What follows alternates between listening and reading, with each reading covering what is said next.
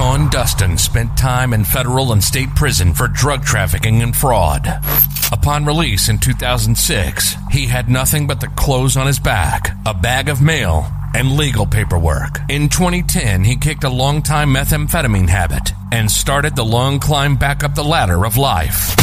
This is the Nowhere to Go But Up podcast. If you want transparency and authenticity, you're in the right place. This is the Nowhere to Go But Up podcast, and this is Sean Dustin.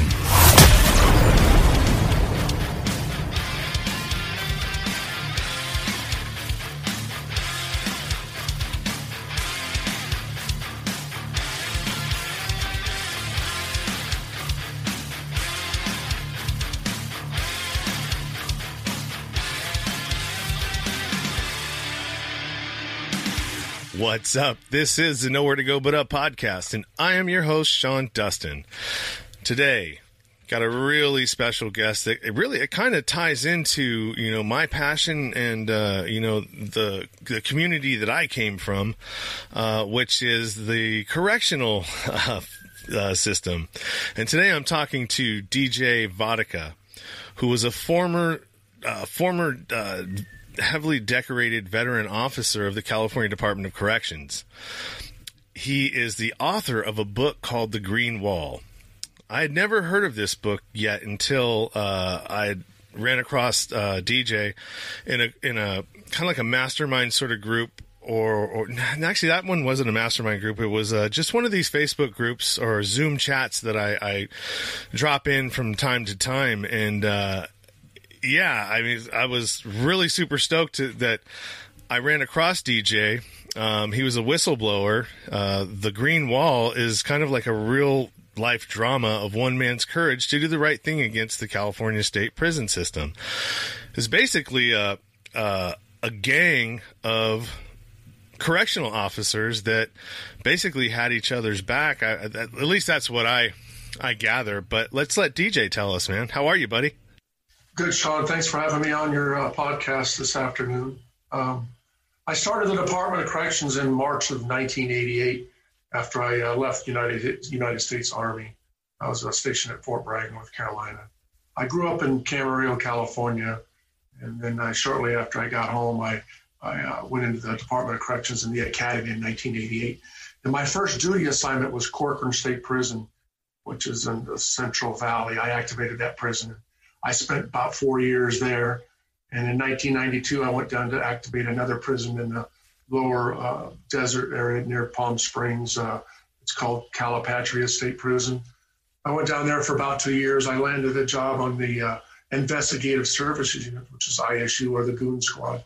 I became the evidence officer for that prison for 2 years, and I met my first wife down there, and she didn't really like the area. I didn't like the desert anymore, and she goes, let's transfer up Northern California. I said, okay, I have a buddy up in Northern California. So in 1994, I transferred to Pelican Bay State Prison, which I ended up there for 2 years as the evidence officer up there. Again, I went back right into ISU, became their evidence officer to clean up all the evidence and all the stuff they had going on. And then my wife didn't really like the area because it was raining all the time and it was gloomy and all that. So she goes, I want out of here. And I said, well, there's another prison opening up. I could probably put in for that and see if I can get that. And sure enough, in 1996, I applied for Salinas Valley State Prison in Soledad, California. I ended up getting transferred down there and ended up setting up their ISU unit and right into the evidence officer and setting up that whole unit. And shortly after that, I went onto the line in 1998. I got burned out on the ISU doing 6 years of straight time as an investigative service unit. I went on the line. So in November of 1998, I went onto the line on one of the yards on D Yard, which is a level 4 180 yard. On Thanksgiving Day, I was working that day, and there was a staff assault by Southern Hispanic inmates on the upper yard. They attacked staff, and I had to respond to that yard.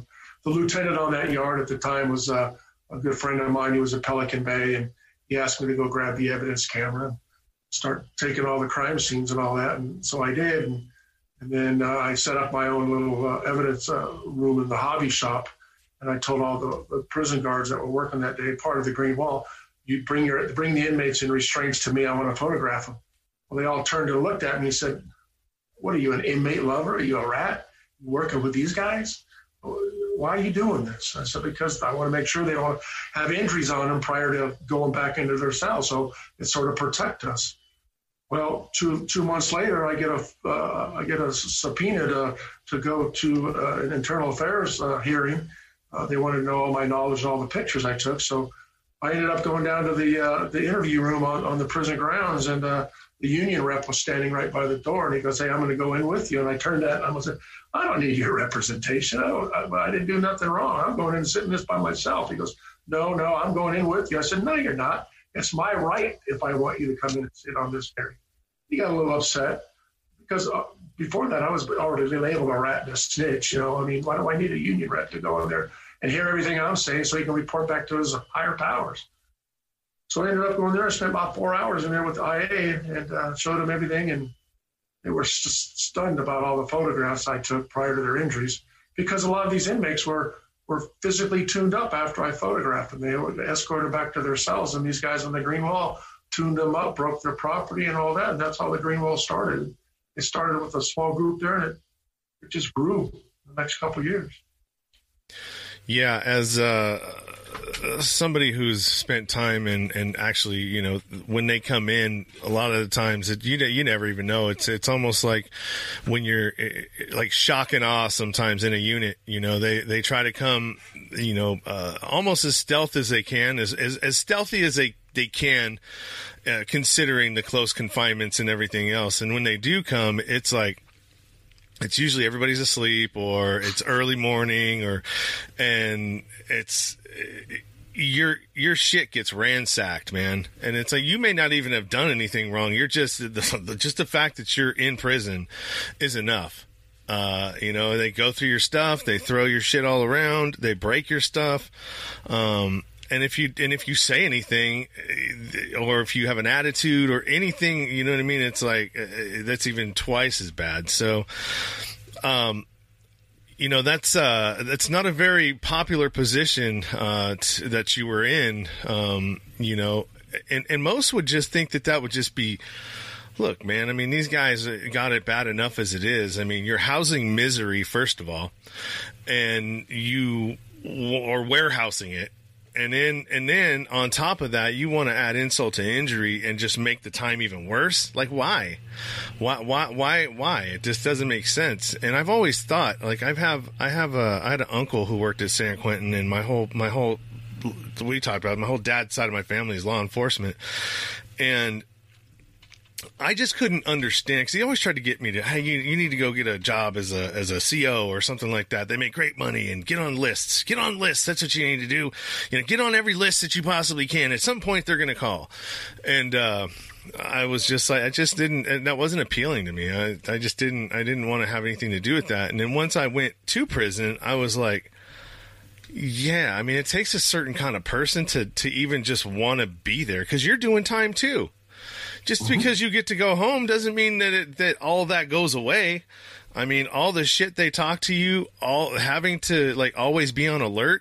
I mean, that's PTSD stuff, Yeah, I was like 16 years, Sean. I mean, there's times I pulled double shifts in the prison. I mean, I was there 16 hours a day, probably 3 or 4 times a week, and 16 years straight, 365 days a year. I mean, you're right. I mean, we're doing time just like you guys, but we're going home, And the whole thing behind this Green Wall thing, they had the powers by the warden.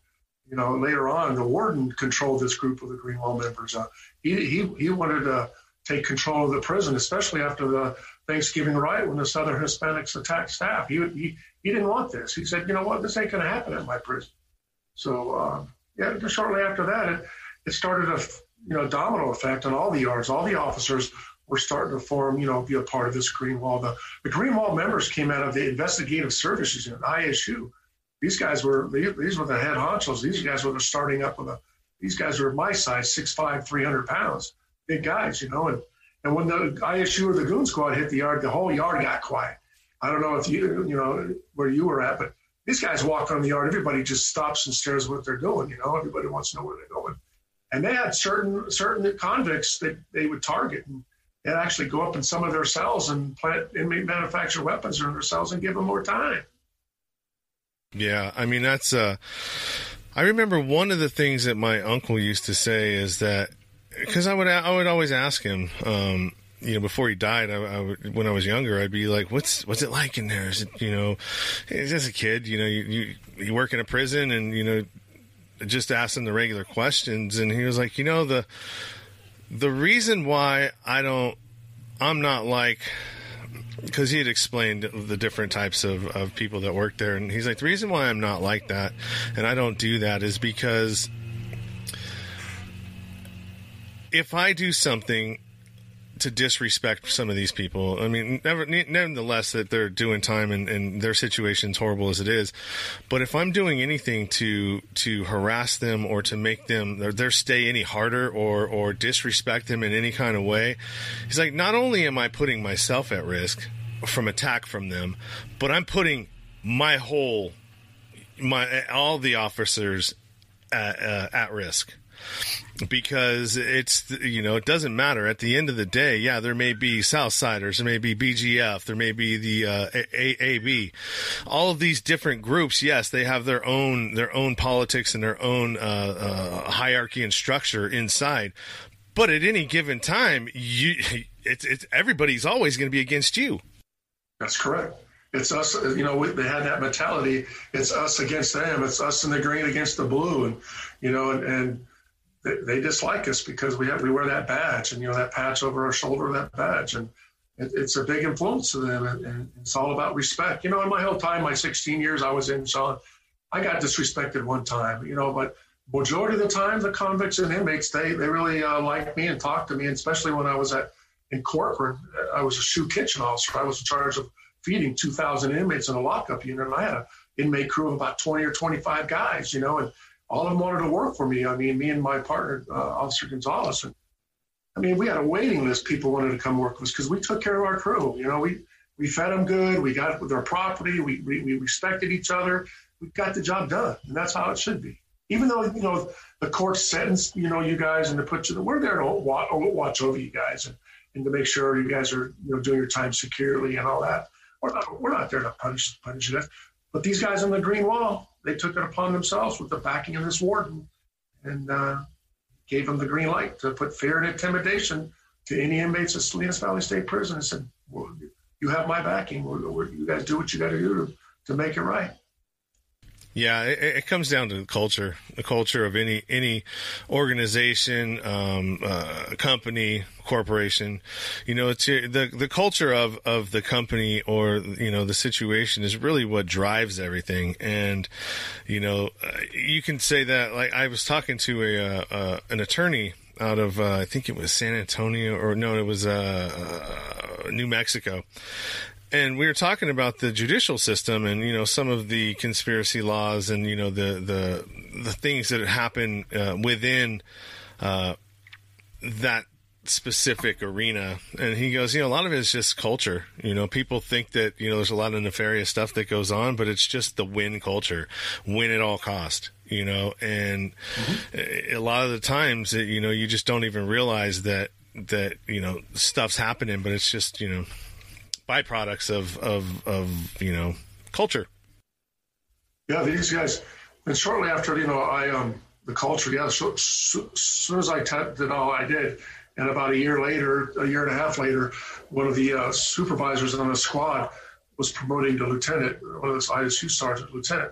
Well, these guys on the green wall members went out and got a green buck knife, the green handle engraved on the blade. Congratulations to your promotion from the 723. Well, the seventh letter of the alphabet is G, the 23rd is W. They call themselves the 723 or the GW. And they would actually throw up a sign like that, looks like a W, and they'd throw it on their chest as a gang sign. These guys use that every time they did cell extractions. They threw that gang sign up on their vest and all that. And they were identified that way. And they had tattoos, and some of them had tattoos on their bodies, and they all wore green. They all, after the Thanksgiving riot, they wore turkey pins on their jumpsuits, identifying that riot, that we won that riot. Wow. I mean, but I can see it. I can see why. I mean, you know, they've got their gangs, we've got ours, you know. Some of the things, I mean, and even now when you look at the stuff that, you know, like some police officers, you know, have to deal with, and I'm not like, I'm not pro defund the police. I'm, you know, as somebody who's been behind the wall, like, no, that's a dumb idea. Defunding the police is a horrible idea, but we don't need to defund them. I'm not for that either. I'm definitely not for that. But we need to train them better. We need to pour more funds into training and better,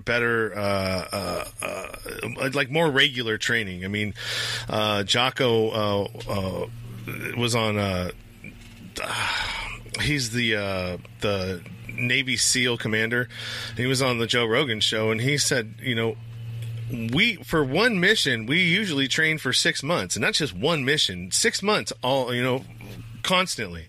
He's like, these guys are coming up against sometimes the same situations and scenarios that we are, but not to the extent. But I mean, the same kind of, you know, you have to think under pressure. You don't know whether or not you're going to get shot. You know, all of those type of things heighten all your senses. And, you know, a lot of times these guys, they're just not prepared. They're scared. The fear takes over and they just, boom, boom, boom. And that's it, you know, and there's not much you can do. So, I mean, I'm definitely not for defunding. I'm for, you know, better training and, a little bit more understanding and compassion and stuff like that. With so Corcoran, what I know about Corcoran is there was a lot of lockups done in Corcoran. Yeah, well, when I was down there in March of 1988 to 92, I don't know if you've heard about it, but back then they had the officers betting on inmates to come off the yard dead or alive. They were actually betting what they called gladiator fights. And when I was down there, that actually happened. There was an officer and a sergeant that went to the FBI and told the FBI what was going on. The FBI investigated, and they actually made a movie out of it. It's called Felon. It's with Val Kilmer in it. It's based on a true story, and it came out on DVD about 8 years ago. It's a good movie. I watched it.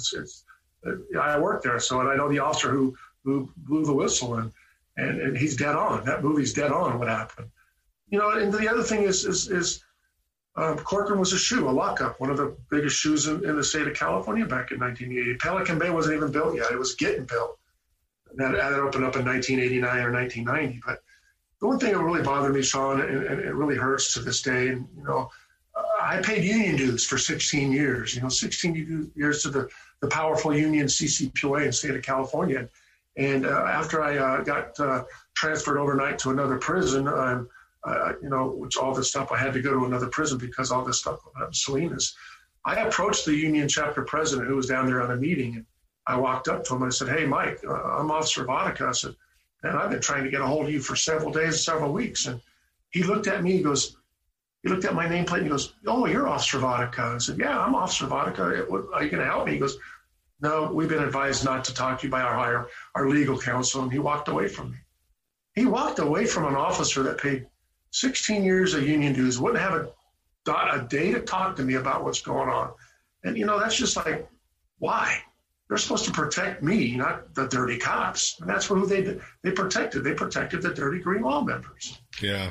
Well, I mean, that's kind of par for the course. I mean, I'm like we talked about, I'm a union member, and, you know, I'm not, I kind of feel the same way about my own union. You know, I put in a lot of time. I put in a lot of effort to do the right things and you know, be a good union member. You know, and it just, I felt like, you know, they don't care, man. It's not about, you know, the merits of what you've done. It's about who likes you and, you know, how popular you are, especially when it goes to getting, you know, promoting through the ranks of the union, being a business agent and all of that. So it really put a really sour taste in my mouth to where I just like, you know what? I don't even want to have nothing to do with this. You know, I've given you enough of my time, and the thanks that I got was pretty much, you know, a fuck you. And, you know, we could care less about how much you care about this local. So yeah. You know what? Shortly after I went in front of Mike Jimenez at the prison, there was an incident over there that I was set up, and it was my last day on the yard, and I had enough. I called my attorney and he said, "You're done. Just get out of there, and we'll take this to a higher level." And sure enough, in 2004, January 21st, 2004, they were Senator Speer, Senator Gloria Romero, and a couple other senators were holding a government oversight hearing against the Department of Corrections. They wanted to get to the bottom of why all this stuff is happening with the Department of Corrections and all this code of silence and everything like that. So they subpoenaed me to the state capitol when Arnold Schwarzenegger was the governor. And I ended up going. I had highway patrol flanked on each side of me for my protection, and because I was a dead man walking type of guy. I mean, anybody on the officer side, if they had to take me out, they'd take me out if they could. So I walked into the state capitol, they call it the Big Burton Room. It's the biggest arena in there. I walked in there, the double doors opened up. I mean, the double doors were 20 feet high. As soon as I walked in, it was a packed audience auditorium. They were standing on the wall. The senators called me down. I rose my right hand. I testified, and the one senator, Senator Jackie Speer, held up the LA Times, and she said, "What you're going to hear today is the most atrocious story I've ever heard in my whole career. This Officer Vodka, blew the whistle on a group of guards who called the Green Wall. This should not happen in the Department of Corrections. People like him need to be protected." And I testified for 2 hours in the Senate hearings in front of a packed house and in front of the Secretary of Corrections and Mike Jimenez, the union. And shortly after that, they moved me off the grid. That night I had to go on hiding for 6 months off the grid in Northern California until I started my civil proceedings with the Department of Corrections. Wow. Yeah, that's crazy, man. I mean, you just wouldn't think that would be a thing, and like at work, it's like it's your job. Somebody told me this in my local too. They go, "Well, you just got to play the game," and I'm like, "Game? What game? This is like my livelihood. There's no game. I just want to go to work, get paid, and come home. That's it." Why is all this other stuff necessary? But it cost me a marriage. I was married to a lady that I thought would back me, and she didn't like what was going on. Too much stress for her, and then it cost me a marriage, and I had to fight this on my own. And the only people I had backing me was a guy that Joe Reynoso, special agent. He's in the book, and we're friends to this day. And my lawyer, my mom and dad, and my son. My son didn't really know what was going on. He was 5 years old at the time. And that's all I had in my life, Friends that I thought were friends in the Department of Corrections turned their back on me. Wouldn't have nothing to do with it. Yeah, that's tough, man. So, since you wrote the book and it's out, how well has it been received? Yeah, here's the book, Sean. This is actually the book. Can you see the book? Yeah, I see it, and I see that it's also on Audible as well, right? You can get it in audio. Well, you can put on my publishing website. It doesn't show audio, but if somebody can get audio, that's great. But it's on you can get it on Amazon.com or Barnes and Noble or through iUniverse, because I self-published the book in 2009, and look, we're 11 years out, and all of a sudden the book is just like wildfire. Everybody's reaching out because so much this criminal justice reform and prison reform is going on, and now they're reaching out to me they want to know everything about this story, because it wasn't a big deal back in 2009 or 2010. None of this is going on. Now it's going on, and everybody wants to know. And everything in the book, Sean, everything in this book is true story. I mean, there's physical evidence in there. There's names. There's Inspector General's report, corrective action plan, deposition testimony. And the book's been out 11 years, never been challenged on it. I mean, who's going to challenge on me? Because I got all the evidence to back it. And my lawyer knows it too. So it's a powerful story. And the thing is, really bad, who really made me write this story? And it's sort of touching for me a little bit. I had to come out of hiding to bury my father. His last words to me were, "Son, you need to write this book. Share it with me and your mom are proud of you. And we want you to write this book. Just take your time and share it with the world, share it with the media, share it, whoever wants to listen." And that was his last words to me before he died. I was in the room when he took his last breath. So he encouraged me. It was a big influence to me to write the book. I would have never wrote the book. Wow. That is powerful, man. And it's a good thing that you did. And it's weird how things like that happen, huh? How it's everything is like kind of like a 5 to 10 year buffer, before, like, even with podcasting. I mean, it takes about 5 years before you really start building traction as a show that is not popular and starts from scratch. And sometimes even longer than that. It just depends on, your guests and your content. Sean, I'm so proud that you got me on this show today, because you're the second podcast I've done in the state of California. I mean, I've done a lot of podcasts. I just did a podcast a couple weeks ago in Australia. They found out about my book in Australia. I did 2 podcasts already in the UK. I've done a podcast in Germany. I mean, in Canada, a couple of people in Canada want me to share this story. And you know what? I would like to really sink this in California, because that's where it's actually happening. I mean, the Green Wall is still an active game. It's happening at RJD and Donovan State Prison as we speak. You know what? You hooked up with the right guy, because I just recently hooked up with with a group it's a Cal exit group. So it's like they want to exit the union and, secede from the union. But they have a lot of activism and stuff like that that's going down south, with BLM, but not the BLM that we're talking about, like the big BLM organization. It's more of like an offshoot. So yeah, if you want, I can definitely, hook you into one of those Zoom meetings. And yeah, I like you to come in with me and be a guest. I'll be side by side with you, and because you found me, I found you on this, and you, like I said, you're the second podcast host that's ever hosted this powerful story. Yeah, definitely, man. I can definitely assist in getting you on other shows in California and other podcasters. You know what I may do? Honestly, I have a spot, because I'm a founder of a virtual podcast summit that's coming up, and I have a half-hour slot that I need to fill. So that'd be perfect. It'd be able to get you exposure with a bunch of different. I mean, there's going to be speakers and all kinds of stuff. So I mean, the viewership on it should be pretty high. So, and that I'll get with you, but yeah, do that. You'd be perfect for that. And do me a favor, Sean. I don't want you to order a book. When we get done after this podcast, I need you to email me your home address or whatever, and I want to get a signed autograph book and send it to you so you can really, really read this book, because you might want to have me come back and do another interview, because there's some stuff in here. Yeah, for sure. I'll definitely read it. It'll blow your mind. Yeah, I'll definitely. I'm down for that. I'll definitely read it. It's stuff that I definitely am into. You want to know what's funny? When I was down, I read over 300 books in like 3 years, right? I was reading all kinds of stuff, like a lot of John Grisham and courtroom dramas and stuff like that. That's what I was kind of into. And, when I got out, I stopped reading altogether.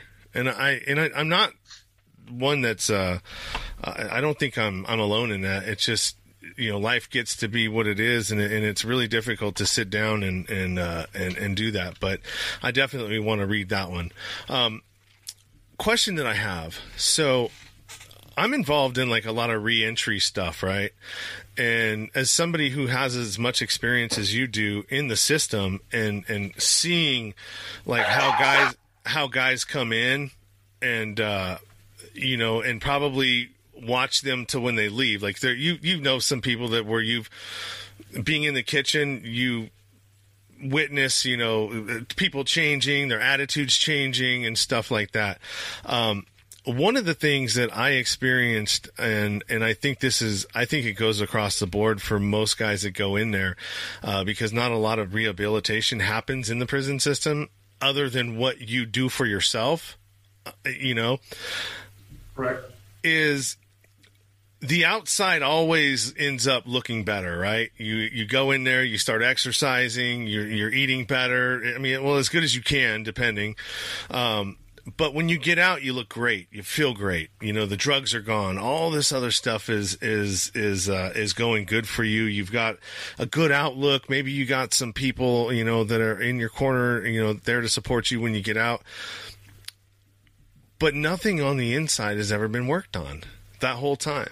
the behavior, the types of behaviors that got you in there, because you still have to carry that sort of criminality in there because that's what helps you survive, right? Exactly. Yeah. I mean, everybody, all the convicts, it doesn't matter what race you have, they all have a code. You know, I mean, they all have a code, and you don't discuss that code with any race, or especially the prison guards. You don't allow them. You don't do that. And yeah, their mentalities, they want to do their time and get out and go back home and you know, and to survive. But yeah, it's, you know, they have to listen to us. We tell them what to do. We tell them when to go to the bathroom. We tell them when to walk to chow. You know, if they don't want to comply, then we'll lock them up. You know, and they don't want to be locked up. But as far as like the recidivism and why it's so high, if the numbers are true and correct, the behavior doesn't get dealt with. You know what I mean? The behavior that got you there rarely ever gets dealt with. You know, the stuff, the traumas and stuff that happen to create all those behaviors to begin with never get addressed while you're in prison. And so when you come out and you haven't addressed any of that stuff, the traumas and all that crap, it's just gonna come back up in some other form at some other time because it's untreated trauma. Right, because they don't, you know, it's all about money, Sean, in the Department of Corrections. You know, when I was there, they had a hobby and PIA for the inmates to go do, you know, work on cars and auto body shops. I mean, they had all these different areas for them to go and do a trade and something like that. But when the Department of Corrections was cut back on funds and money, they cut back on all that. They stopped it. And now it gives the inmate or the convict to go on the yard, nothing to do, just walk the yard, play dominoes. That's all he has to do. So, you know, I mean, that the money has to do with a lot, you know, taking away programs. And like you said, I mean, the behavior, like a behavioral psychologist or something, it's all about money. If they don't have the money, they won't do it. And these people aren't going to come in and do it for free. So in your experience, how many in all of the different facilities that you were in, how many of them had a private prison, a prison industry in it that was, you know, that sprung up after the privatization where they were allowed to be for profit now? You know, I know the federal system has Unicor. I know the state of California, I know they were making license plates out of San Quentin. Yeah. How many of those? Folsom State Prison. When I was at Pelican Bay, that's where they do the optical, our glasses, our eyewear, our lenses. They had an optical up at Pelican Bay, and those guys were making some good money. The inmates up there, and that's where a lot of the opticals. That's what they did the eyes up there. They might still be doing this to this day, but that's where it was. Yeah. And I think it's great for guys, you know, for them to be able to work in those things. But I mean, you really got to look at that because, I mean, that's another mechanism for incentivization for locking people up to begin with. You know, absolutely. When you have a corporation that's making, you know, paying an inmate, you know, pennies on the dollar. Well, okay, let's just say you pay them $1 an hour. All right. And how much are lenses and prescriptions? I mean, those are pretty expensive, you know, $300 for a pair of glasses, you know, so, I mean, and they're paying $1 an hour. I mean, it's just crazy. It's crazy how that was allowed to happen. What else? There was one more thing that I wanted to touch on. There's this one prison riot scene that always gets played. I don't know if you know which one I'm talking about. They were all on the yard and they're doing. Is that what it was? And you just see guys stabbing each other and just chaos going all over the place. Was that Pelican Bay? Yep. So Pelican Bay, that was the biggest riot they had there. Were you ever? I wasn't actually there. I already left. Were you ever involved in anything like? Has anything like that ever popped up around you, or were involved in, or had to help stop? Oh yeah, several of them. Corcoran, Calipatria, Pelican Bay. I saw riots. I saw inmates running into other inmates with knives and stabbing each other. And then we were told to put our backs to the wall because the gunners will do their job. The gunners will lay the yard down with smoke or whatever until the yard quarrels and the inmates are laid down in a prone position.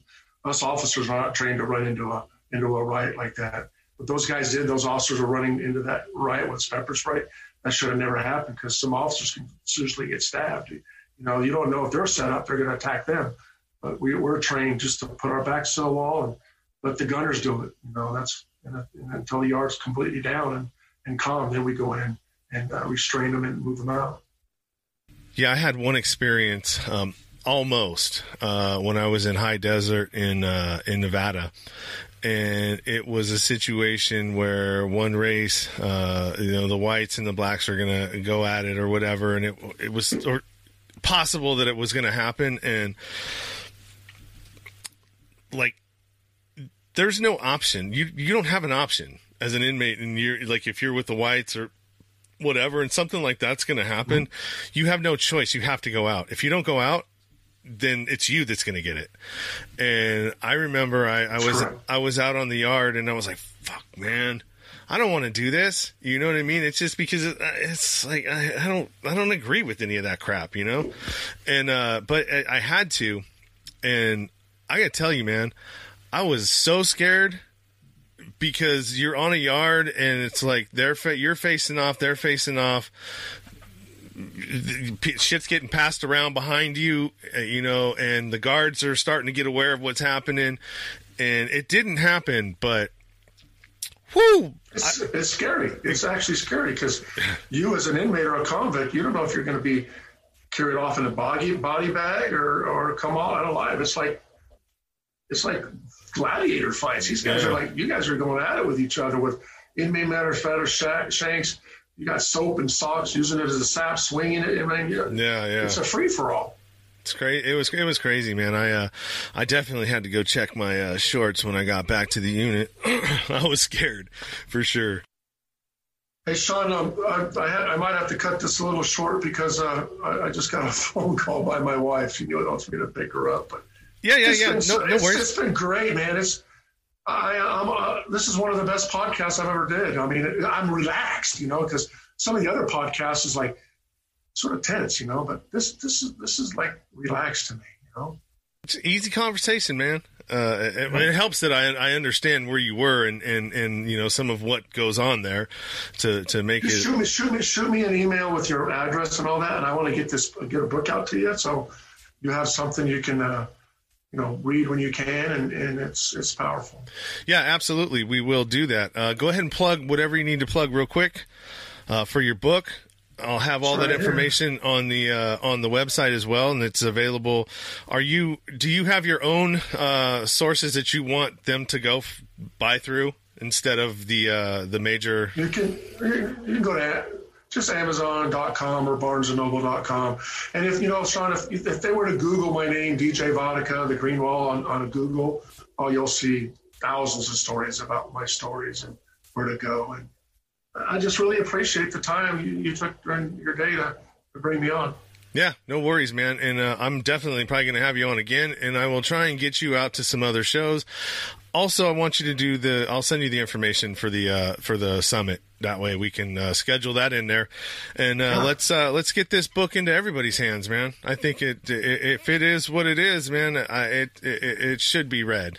People should know what's going on, and I am definitely one that will always amplify the signal of somebody who's blowing the whistle on corruption or things that aren't right. So, got a friend to me, bud.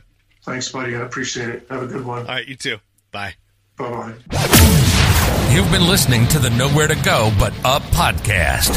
Sean is a single dad, a union blue-collar guy, and he spent time in federal and state prison for drug trafficking and fraud. When he was released from prison in 2006, all he had was the clothes on his back, a bag of mail, and some paperwork. Since then, he's turned his life around and shares the struggles and successes on this podcast. We hope you enjoyed the show, and we hope you were moved. To connect to the show, book a guest spot. For merch, Patreon, PayPal, and social media links, go to linktr.ee/nowhere to go but up. On Instagram at Nowhere to Go But Up Now. On Twitter at But Up Now. On the YouTube channel at Nowhere to Go But Up Podcast. See you next time.